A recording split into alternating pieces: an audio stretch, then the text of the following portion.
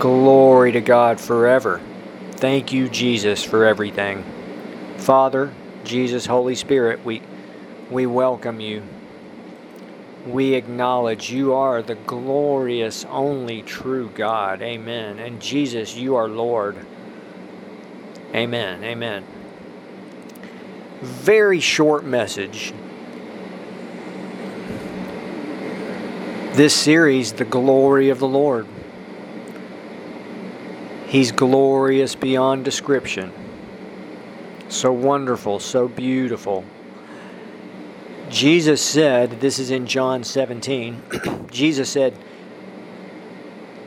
praying to his Father, he said, glorify me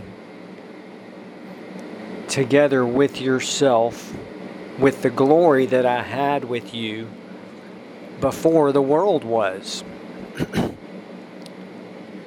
Let me repeat that. This is John 17:5. And now, O Father, glorify me together with yourself, with the glory which I had with you before the world was. Jesus Christ was with the Father before the foundation of the world. And so God created His Son. And we see from so many wonderful scriptures, especially things Jesus said, God is a giving God. He's giving. I mean, it's beyond our comprehension how much He's giving.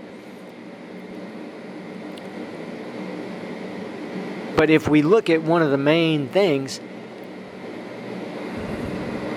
Jesus also said, this is later in John chapter 17, He said, the glory that you've given me, I have given them. So God gave His glory to Jesus Christ. In fact, Jesus said, all things have been delivered to me by my Father. The translation there is entrusted to me. Delivered to me. So He's given all things to Jesus. Well, it's beyond comprehension. Let me repeat that again. Jesus said, all things have been delivered to me by my Father. Also, Jesus talks about how,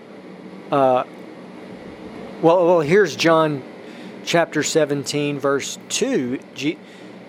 Jesus, let's start with verse 1. Jesus spoke these words, lifted His eyes to heaven and said, Father, the hour has come. Glorify your Son, that your Son also may glorify you. As you have given Him authority over all flesh, that He should give eternal life to as many as you have given Him.